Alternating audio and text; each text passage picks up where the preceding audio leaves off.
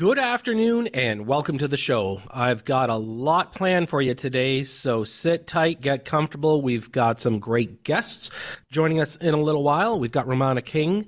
She's going to be returning. We're going to be talking about the market, of course, and Greg Bunnell penned a great article saying Fed's housing plan not seen as a major game changer. Well, we're going to talk to Greg about that, obviously.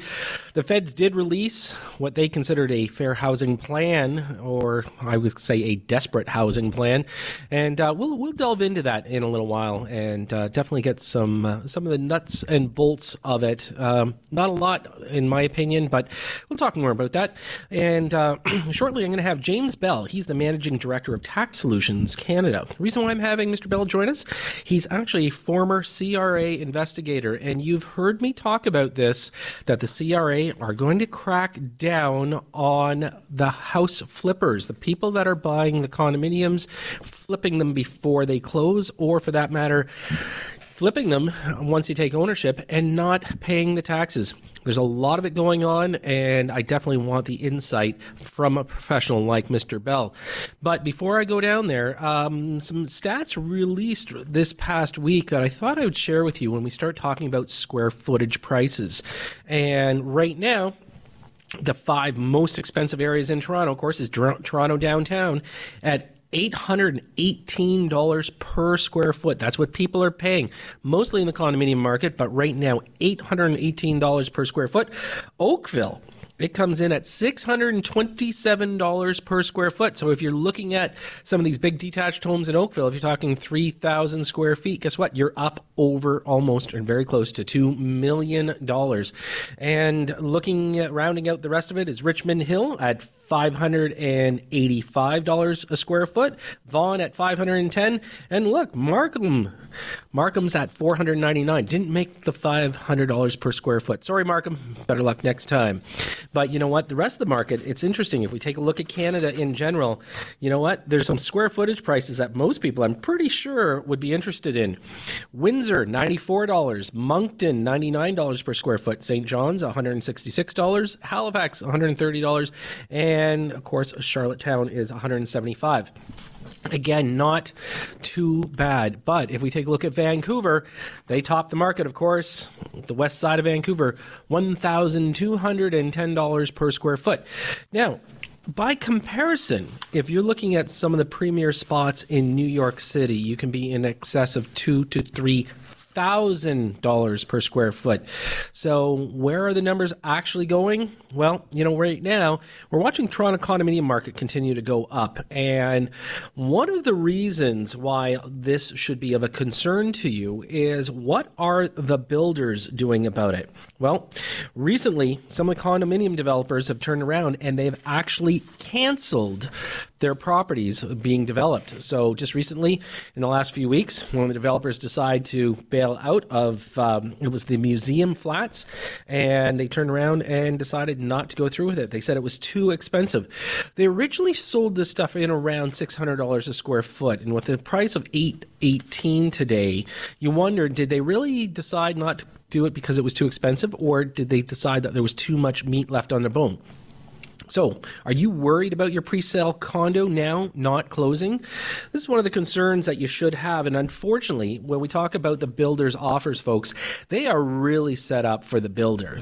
Right now, builders can turn around and they can cancel. They can extend. I mean, extending in a marketplace like this typically is not a bad thing, of course, unless you want to get out of your parents' basement. But on top of that, if the market continues to go up, but what happens if a market decides to crash?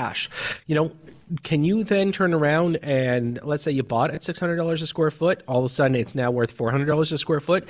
Do you leave the builder high and dry?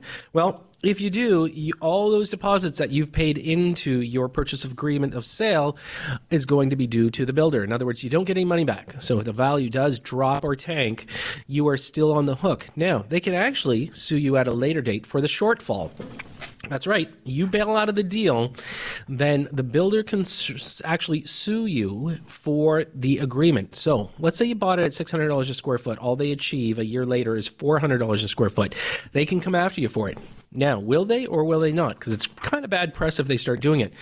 Well, chances are some of them will, because they don't want to be on the losing end. It was up to you to decide. What happens when the value goes up? Well, builders can actually turn around and cancel. For any number of reasons, they can cite things such as cost overrun, did not achieve their sales target, could not get their financing for their construction. They could have said delays based on the city when they turn around, make applications. So there's a lot of reasons why builders can now get out of their deal. And this is why I always tell people, read your agreement of purchase and sale, especially from a brand new builder. If you can't see it, touch it, then you can be, at risk of it being canceled. And it's starting to happen a little bit more commonly, and we'll wait and see over the next 18 months if this is going to happen on a regular basis.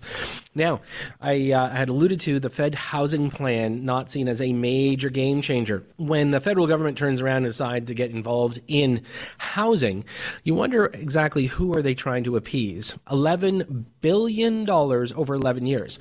Well, that's billion a year, and we're talking all of Canada. Is that a lot? I mean, when we take a look at the fact that a new building going up in the core of Toronto at 80 stories plus is going to be $1 billion. That's just one building. So why is the federal government making such a big stink of it? Prime Minister Trudeau came out and said, it's the first time that they've actually had a federal, case on this. I struggle with this because, some of them are saying that they're going to help social housing, and then some of them are going to help for more of a low income style of ownership. But why are we keep targeting the most expensive market? Why can we not offer builders incentives? Right now there's the question of the Canadian government, or for that matter, the provincial government, turning around and letting loose the purse strings and letting some of their primo land go at a better price to entice some builders. But are they that against private companies making money that they're going to turn around and they're going to say, well, listen, we're going to subsidize a few things. We're going to control your expenses. I think that they're looking at it completely wrong. And sorry, again, I know most of you think that I rail on the provincial government a little bit too much, but it is what it is. You know what? They wanted to create rent control. They want to create problems for people. They want to turn around and hold developers off from developing. They make things very, very long in process. Why can't they clean up the process? Short term it instead of 5 years for them to get all the permits. Why not make it 2? Every time they make a change, they turn around and they delay them. They have to go to a committee. They have to start looking at things differently. Why is it that they are so hell bent on making it difficult for the developers to get their product to market? And of course, one of the biggest things is people are very concerned about, green space. We want to make sure that we have enough of it. But there are lands that can be developed, and yet the government is not working with them. But throwing out this from the federal government, and of course then the Wynne government hopping on the coattails of it, saying, hey, look at us, we're doing things. Tell you what, why don't you clean up your own backyard first? The most important thing I think that should be happening, and some of the money is supposedly going to be designated to it, let's clean up the Toronto housing, the Ontario housing. Let's get this stuff cleaned up, bring it up to code, make it better. You know what? If you have to do additions to the buildings, you can do it. You can turn around and make them a much better place to live. Let's get people out of places that that some people would love a slumlord to own it because they take better care of it than the provincial government does. So let's clean up that first, and then let's talk about affordable housing if you're going to build it for people to be able to afford it. Because the biggest problem that we have right now for sure is decent rental. Okay, now you got in rent control, so you're not going to get any more rental built. So that means the government's going to have to build it. Well, good luck with that. So clean up the stuff that you actually own. And then from there, put some incentives out for the builders. You know what? They deserve to be able to turn around and make a profit. They're the ones sticking their necks out. They're the ones that are holding all the credit lines. They're the ones taking the loans. So give them an incentive to build what you require. It'd be a heck of a lot better than turning around and doing a bait and switch. I don't know. We'll wait and see.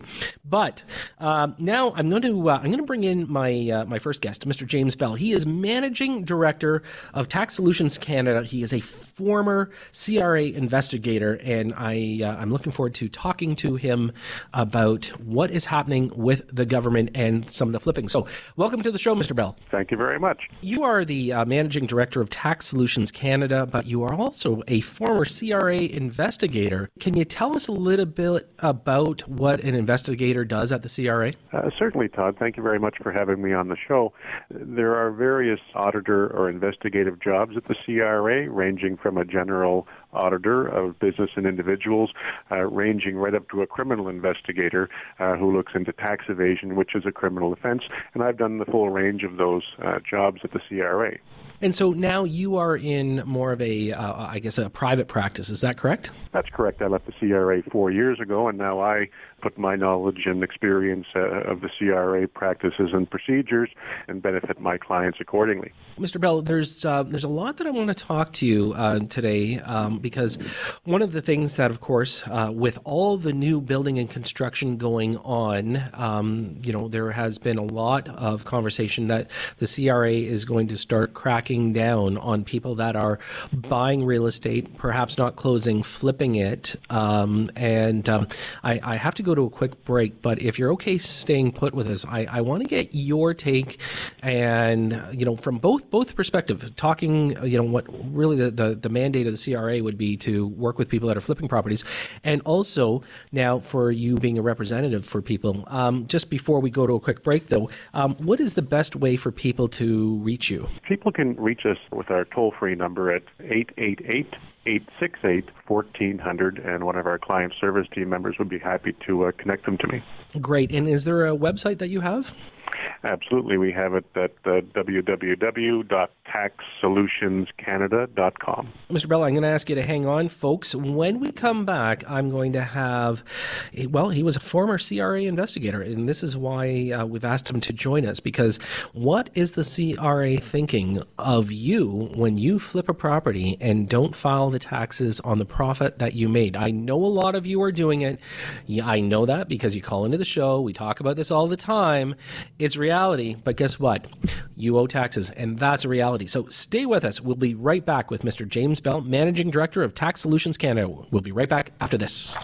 And welcome back. If you're just tuning in, I've got Mr. James Bell. He's Managing Director of Tax Solutions Canada, and he's a former CRA investigator. And the reason for him being on the show today is I want to get some really good information for all of our listeners that if you are buying investment properties and flipping them, that there's tax implication. And Mr. Bell, just before we went to break, I was just kind of, leading up to the scenario where the CRA has now actually put a true voice to this, saying, "Hey, listen, folks, if you're buying investment properties and you're flipping, there are taxes due." Can you explain the process here? What we're talking about most recently are these so-called assignment sales, where someone will buy a condo based on the plans, and it may be finished in 3 years.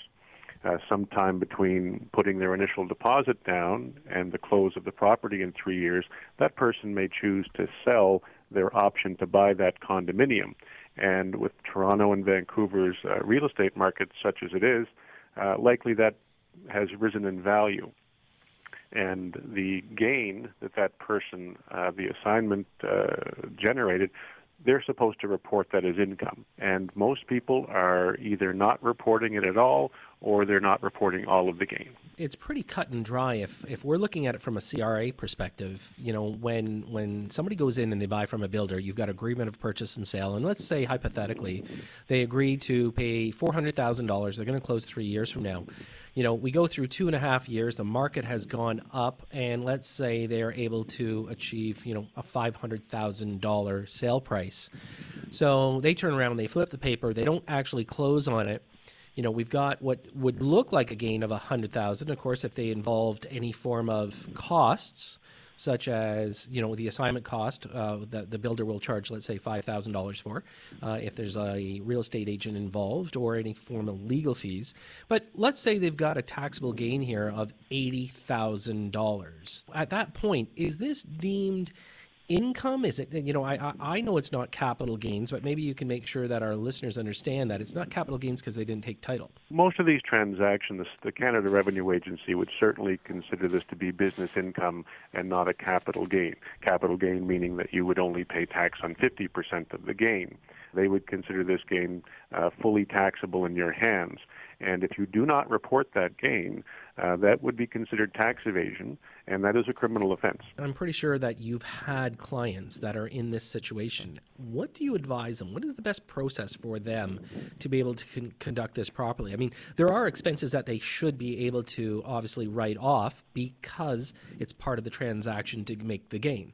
Yes, I mean, we can talk about the actual quantum of the gain and argue about it, but the nut of the issue is the fact that they haven't reported the income. Again, that puts them in a very precarious situation. A lot of people don't think the CRA can find them because these transactions, these assignment sales, aren't recorded anywhere.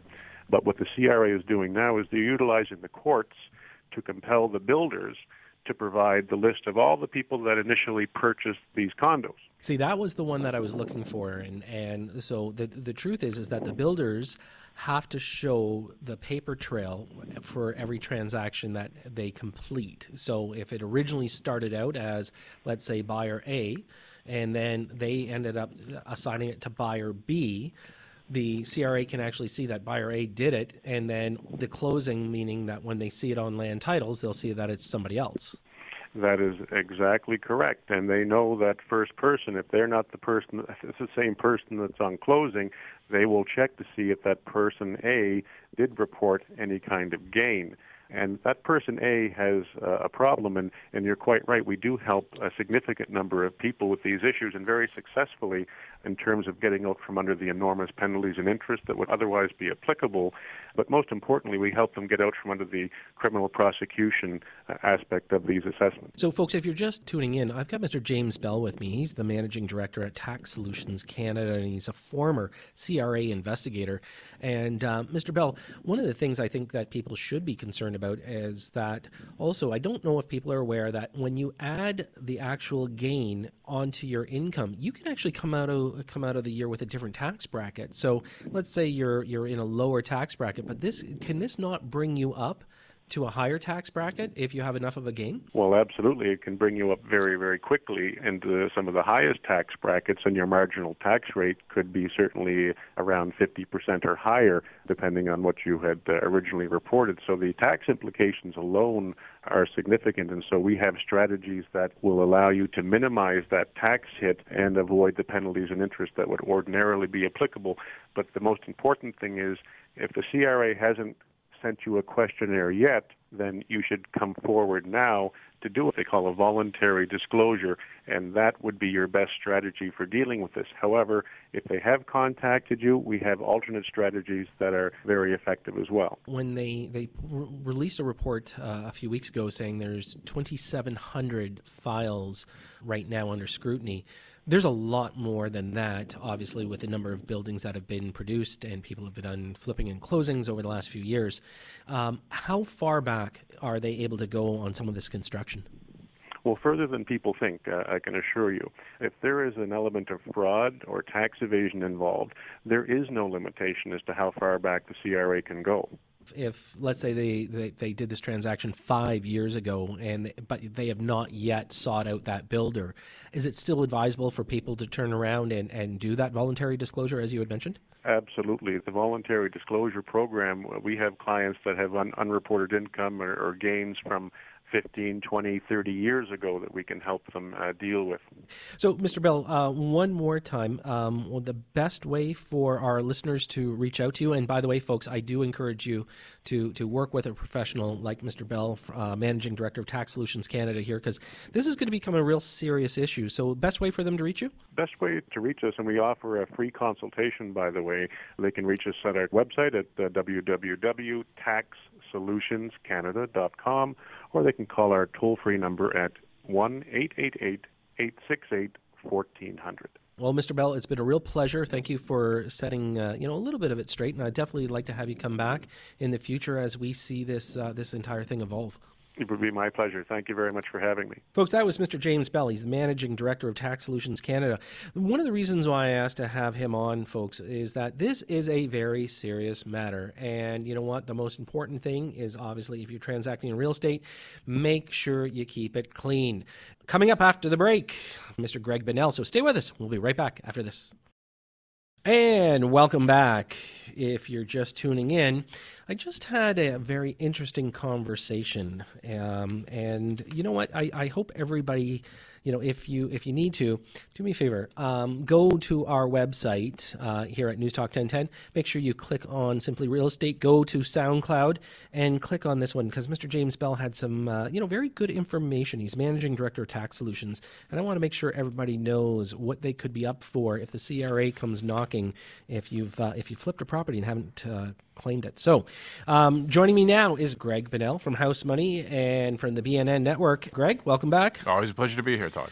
I love talking to you because it's so amazing. I read articles in the papers, all sorts of releases. There you are, getting the opinions out. And I got to tell you, what did you think of the housing plan that the feds released this week? May as well let's dive into that part because it's kind of a hot topic. All our hosts here at News Talk have been talking about it all week. Is the government actually doing anything for us here? Well, that's the thing, right? I mean, you and I have these discussions all the time, so we understand the difference between affordable housing / social housing and housing affordability. Now, everyone I've talked to this week said this is laudable. If you're going to build homes for the Canadians who are most at risk of being homeless, then this is something we should do. We shouldn't have this kind of problem. But that's a completely different discussion than the discussion that we've been having, you and I, or the discussion we've been having on BNN about the affordability issues and the fact that the average earning family in Vancouver or Toronto or in the surrounding area can not afford by any stretch of the imagination the average home. So when we got this plan from the government this week, we're really talking about social housing. Now, they did throw a few things in there in terms of, and I found the language rather woolly. It was really squarely on social housing. They talked a bit about the kind of things we talk about just people who have jobs, they work in Toronto, they work in Vancouver, they can't afford to live there. They said they want to promote more balanced housing markets in high-priced areas like Vancouver and Toronto, new tools to reduce mortgage fraud. But it was all really woolly language. The plan itself talked about 100,000 social housing units. So I don't think we really made a dent in the issues that you and I talk about all the time, and that's the fact that home prices have skyrocketed. The governments have tried to do various things, pull various levers, but in the end, they just don't really know how to really reconcile it all. How does the average kid who's maybe making 60 or 70 grand out of school ever buy a house in the big city? Greg, and I love your points on this because, quite frankly, when I heard it and when I read through it, and I thought to myself, okay, what are they really telling us?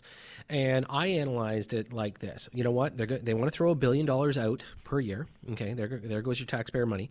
We shouldn't necessarily just be focusing on the Vancouver and Toronto markets because Canada is a very large country. We've got a lot more people that we've got to take care of. When we talk about social housing, you know what? How about let's fix up some of the dumps that are out there, make it that they come a little bit closer to code. I know that most of them aren't going to get there, but $1 billion sure is not going to do it. I mean, you could take that entire budget and try to improve some of the government housing, and it'll be gone in a heartbeat. The idea that it was packaged up, that they're trying to make millennials feel that they're going to try to do something for them in the hottest markets in the world, I think is a real bait and switch.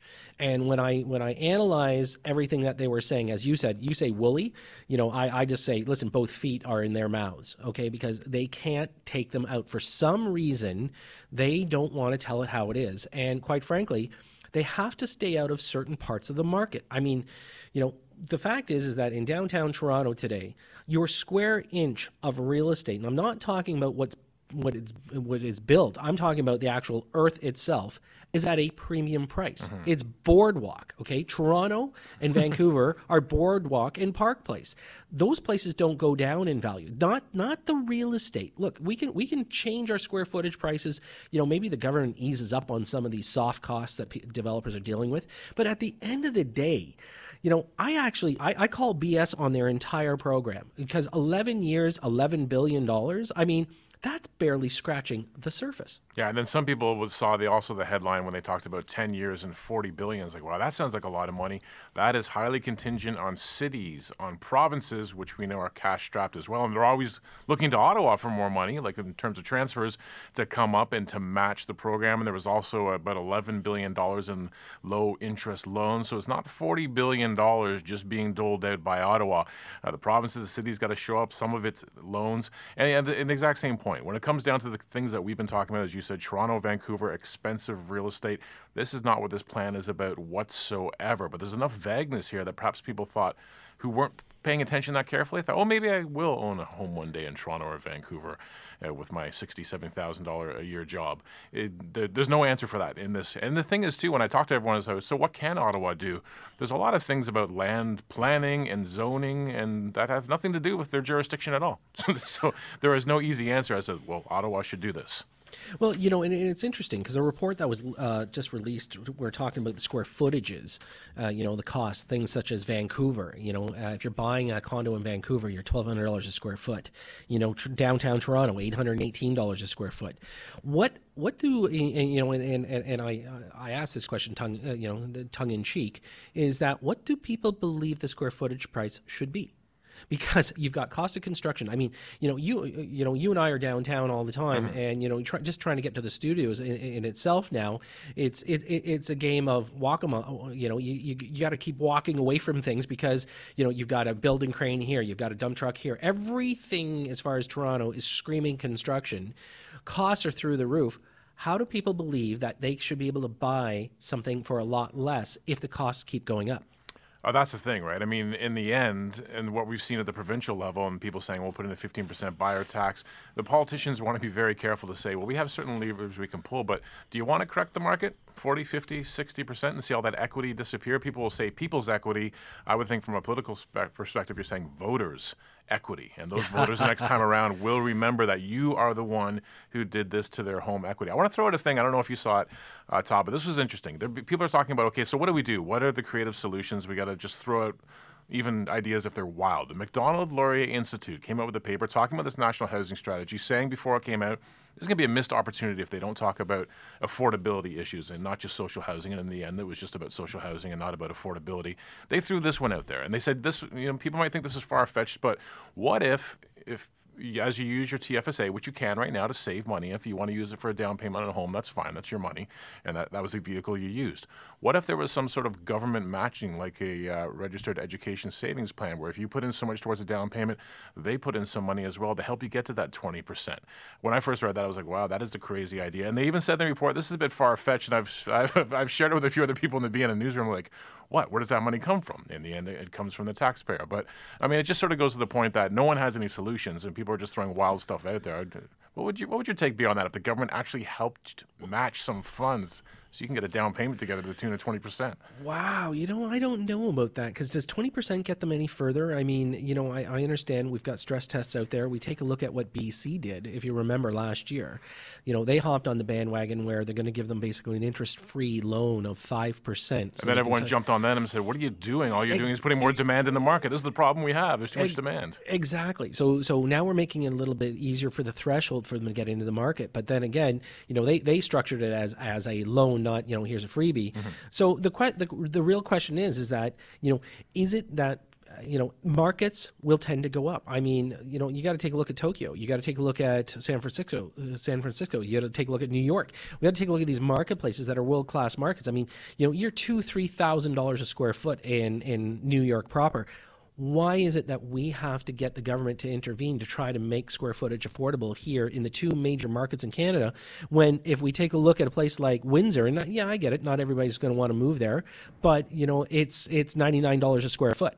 Yeah, and you talk about the thing about the national housing strategy. They talk about housing as a right, and I would agree that no one should be on the street, no one should be homeless. They should be addressing these issues for the most at-risk Canadians. But if you talk about a guy like me, in housing being a right. I mean, I have a house. It's 45 kilometers northwest of Toronto. It's out in Brampton, and I come in on the train every day. So I don't think there's a right in a free market for me to live in Toronto. That would be a choice I'd have to make. It would have to be a smaller house with less land, and I've made my choice. So when people talk about the idea of housing as a right, obviously, people shouldn't be on the street. But at the same time, when I talk to young people and say, I'm never going to afford a house in Toronto, and I say, well, guess what? I don't live in Toronto. I don't live in Toronto, and I don't think my life is all that horrible. Yeah, it takes me a little time to get back and forth, but do I have a right to live in Toronto? Probably not. It's a free market, and I know it's hard for people to get into that market, but maybe you get pushed out of the city just like I did.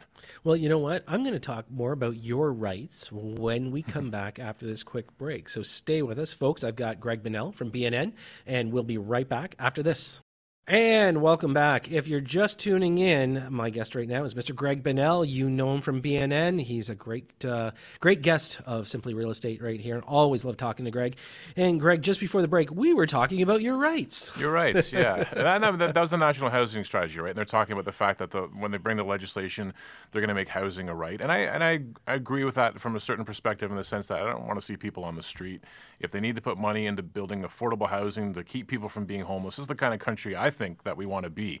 But then that's social housing, that's affordable housing. As you said, we start talking about affordability issues, and it is crazy, the fact that the average family cannot afford the average home in Toronto or Vancouver. But at the same time, how far do those rights extend? Do you have a right to live and work in the same city, or maybe you have to live outside the city? I live outside the city. It was a choice I made. It was about a few different sort of things, but yeah, it becomes an interesting argument. I know there's other people who argue too that you're going to hollow out a city if the people who work in it can't live in it. But it's a tough discussion to have, and it comes back to what you and I were talking about before. What can the government do? I mean, this is a free market to a large extent, and how many levers can they pull, and what do they want to achieve? In the end, affordability in those markets means a correction of 40, 50, 60%. I don't think a lot of people would be happy with that either. No, and they can just lose all their baby boomer votes if that happens. But my big thing, and I want to talk to you about this, is the definition of affordable housing. And this is that tough one. If you remember, for a few years back, a long time ago, they built up co-ops, and then you've got affordable housing. So you have this price point, entry point. You do get scrutinized to be able to buy or rent, but at the end of the day, where's going to be the threshold of affordable housing? Is it going to be everything should be affordable up to 2,000 square feet? Like because eventually it starts to cross over, not just from the dollar value, but the actual physical aspect of the actual property. So so people are sitting there saying, well, we can't live in a 1-bedroom apartment or a 2-bedroom apartment. We need a 3-bedroom. So at what point can they draw a line here? This is going to get, I think, if the government keeps going down this road, I think it's going to create a bigger mess than if they had let a natural market happen.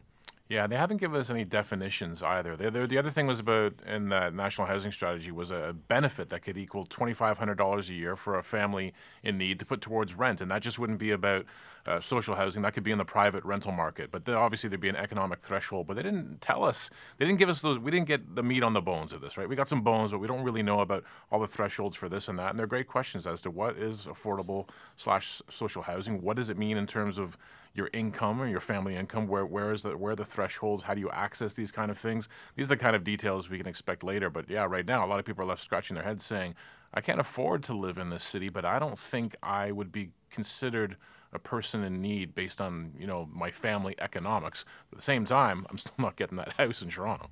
Yeah. So should this also take this out of the federal hands and now maybe designate this more towards the municipalities, or I hate to say it, province, because quite frankly I have no faith in the people that are running our province, but more of, let's say, more a little bit closer to home, because I mean when you take everything with a broad stroke, there are going to be people out there that they really do need assistance, okay, but they're not necessarily the people that are living in Toronto or Vancouver. I mean cry me a river, you can't get an 800 square foot unit downtown because it's too expensive. Well, do you really need it to make sure that you can walk to everything? Do you know what I mean? Like, this has been part of my struggle over the last 24 months when the government started, talking about, they're going to start implementing this because they want to control the real estate market.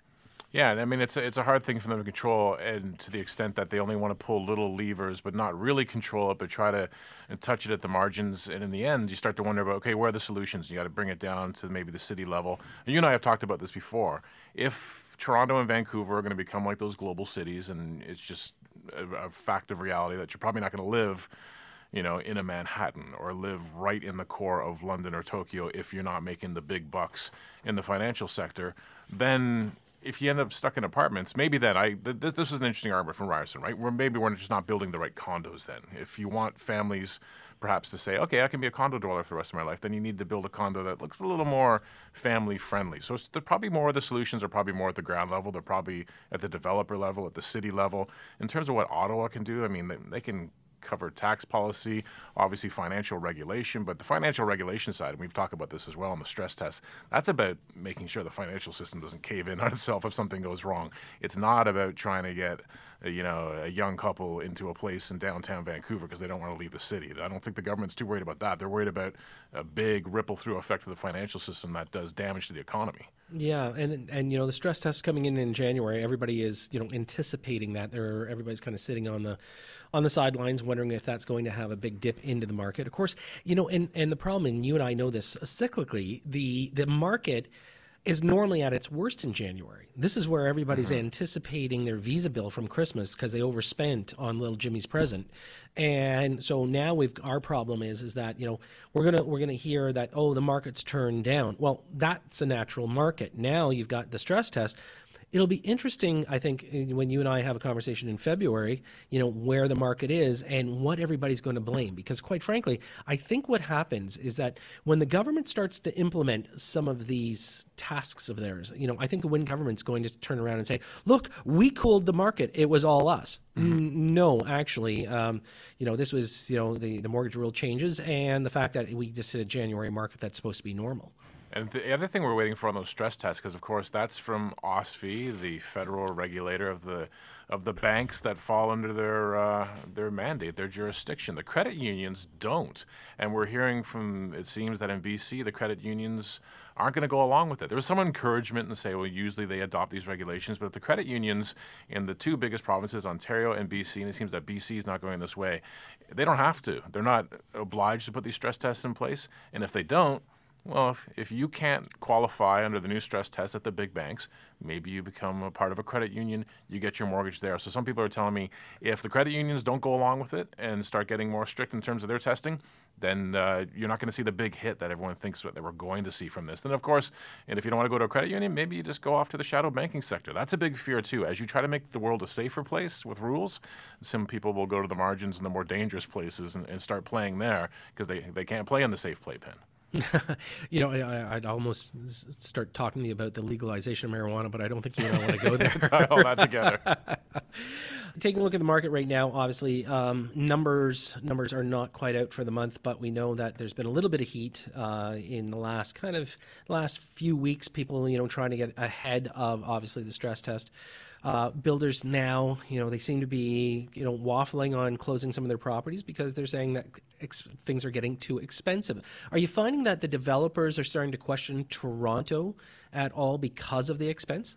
I was actually talking to the people from Mattamy Homes, and of course, if anyone who lives in the GTA knows them as a huge builder, and they've for the past couple of years, and they continue to see more opportunity in the United States in terms of the bang for their buck at their market, and that's another thing too. If you really feel that it's a supply issue, and people are very torn on this, it takes a long time.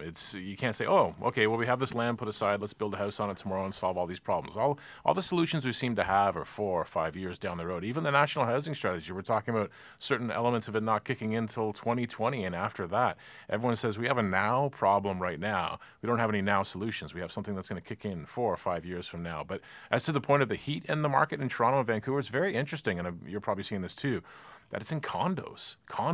I've had people in Toronto tell me that the single-family homes that we were saying that's where all the demand was, they've gotten so expensive that people have actually turned their sights to the condo market. And if the regular buyer turns to the condo market, I have to think the investor is turning their mind to the condo market too.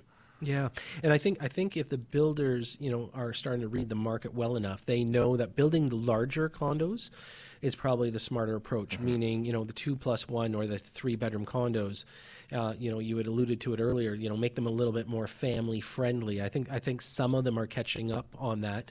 And, some of the developers are even taking a look at, the old 20-story apartments saying, hey, listen, could we vacate them, knock them down, and go up to 50 stories? And, I think that we're going to start seeing more and more buildings repurposed to allow people to be able to create, more of that lifestyle in the sky. And without any, we can't add land. So I think that the developers of the future are going to be the people that will be most successful are going to be the ones that are going to create, I guess, more diversity in the product instead of just thinking one bedroom only. Yeah, 1 bedroom that we can rent out to a bachelor and I can make money off of it. I actually had a 3-bedroom condo not far from Trinity Bellwoods Park, which is a bit west of the downtown core. And now that I'm thinking about why did I move to the suburbs? What was I thinking? I got 2 kids. We had 3 bedrooms. We had a walking distance to a park and streetcars. Maybe I'm just as crazy as everyone else. Yeah, but you know what? Here's the one problem with it though, is that of course the maintenance fees. We've got to keep our eye on them, because a lot of the introductory maintenance fees are not the ones that people are going to see for fruition. So you own a brand spanking new condo. Yeah, $200 sounds awesome, It and then it does, needs yeah. repairs, and the condo fee goes up. It goes up. It goes up. You see some of those older condos, fees are $800-900. You're like, oh my god. Well, you're over $1,000 for some of the nicer ones, and so this is the thing. Sure, you can buy it great square footage, but at the end of the day, there you go. You're going to have a huge condo fee. So are you any predictions for 2018 for me? Oh, I don't like to give predictions at all. Even the people with the bigger brains than me who know how to crunch the numbers of the past few years kept talking about what the market was going to do, and it just didn't do it. So I'm the observer. I'm the reporter guy. Yeah, you know what? I don't think anybody could have hedged the crystal ball. But remember a couple of years ago, we were building too many condos in Toronto, and it was all going to fall apart because of that, and the economy was going to be destroyed. And now people are snapping up condos like there's nobody's business. Well, we'll have to just wait to see what else the provincial government will do. Anyways, listen, Greg, always a pleasure having you on the show. Always great to be here. Folks, that was Mr. Greg Bonnell from BNN. Always great to have him contribute. I also want to thank Mr. James Bell, Managing Director of Tax Solutions Canada. He's a former CRA investigator. Make sure you reach out to him if you've got yourselves a little bit caught on one of those sales. Anyways, I want to thank my producer, Ian Grant. As usual, he makes it simple for me. And I want to thank you for listening each week. Remember, I'm back next Saturday at 3 p.m. I'm your host, Todd C. Slater. You've been listening to Simply Real Estate right here on News Talk 1010.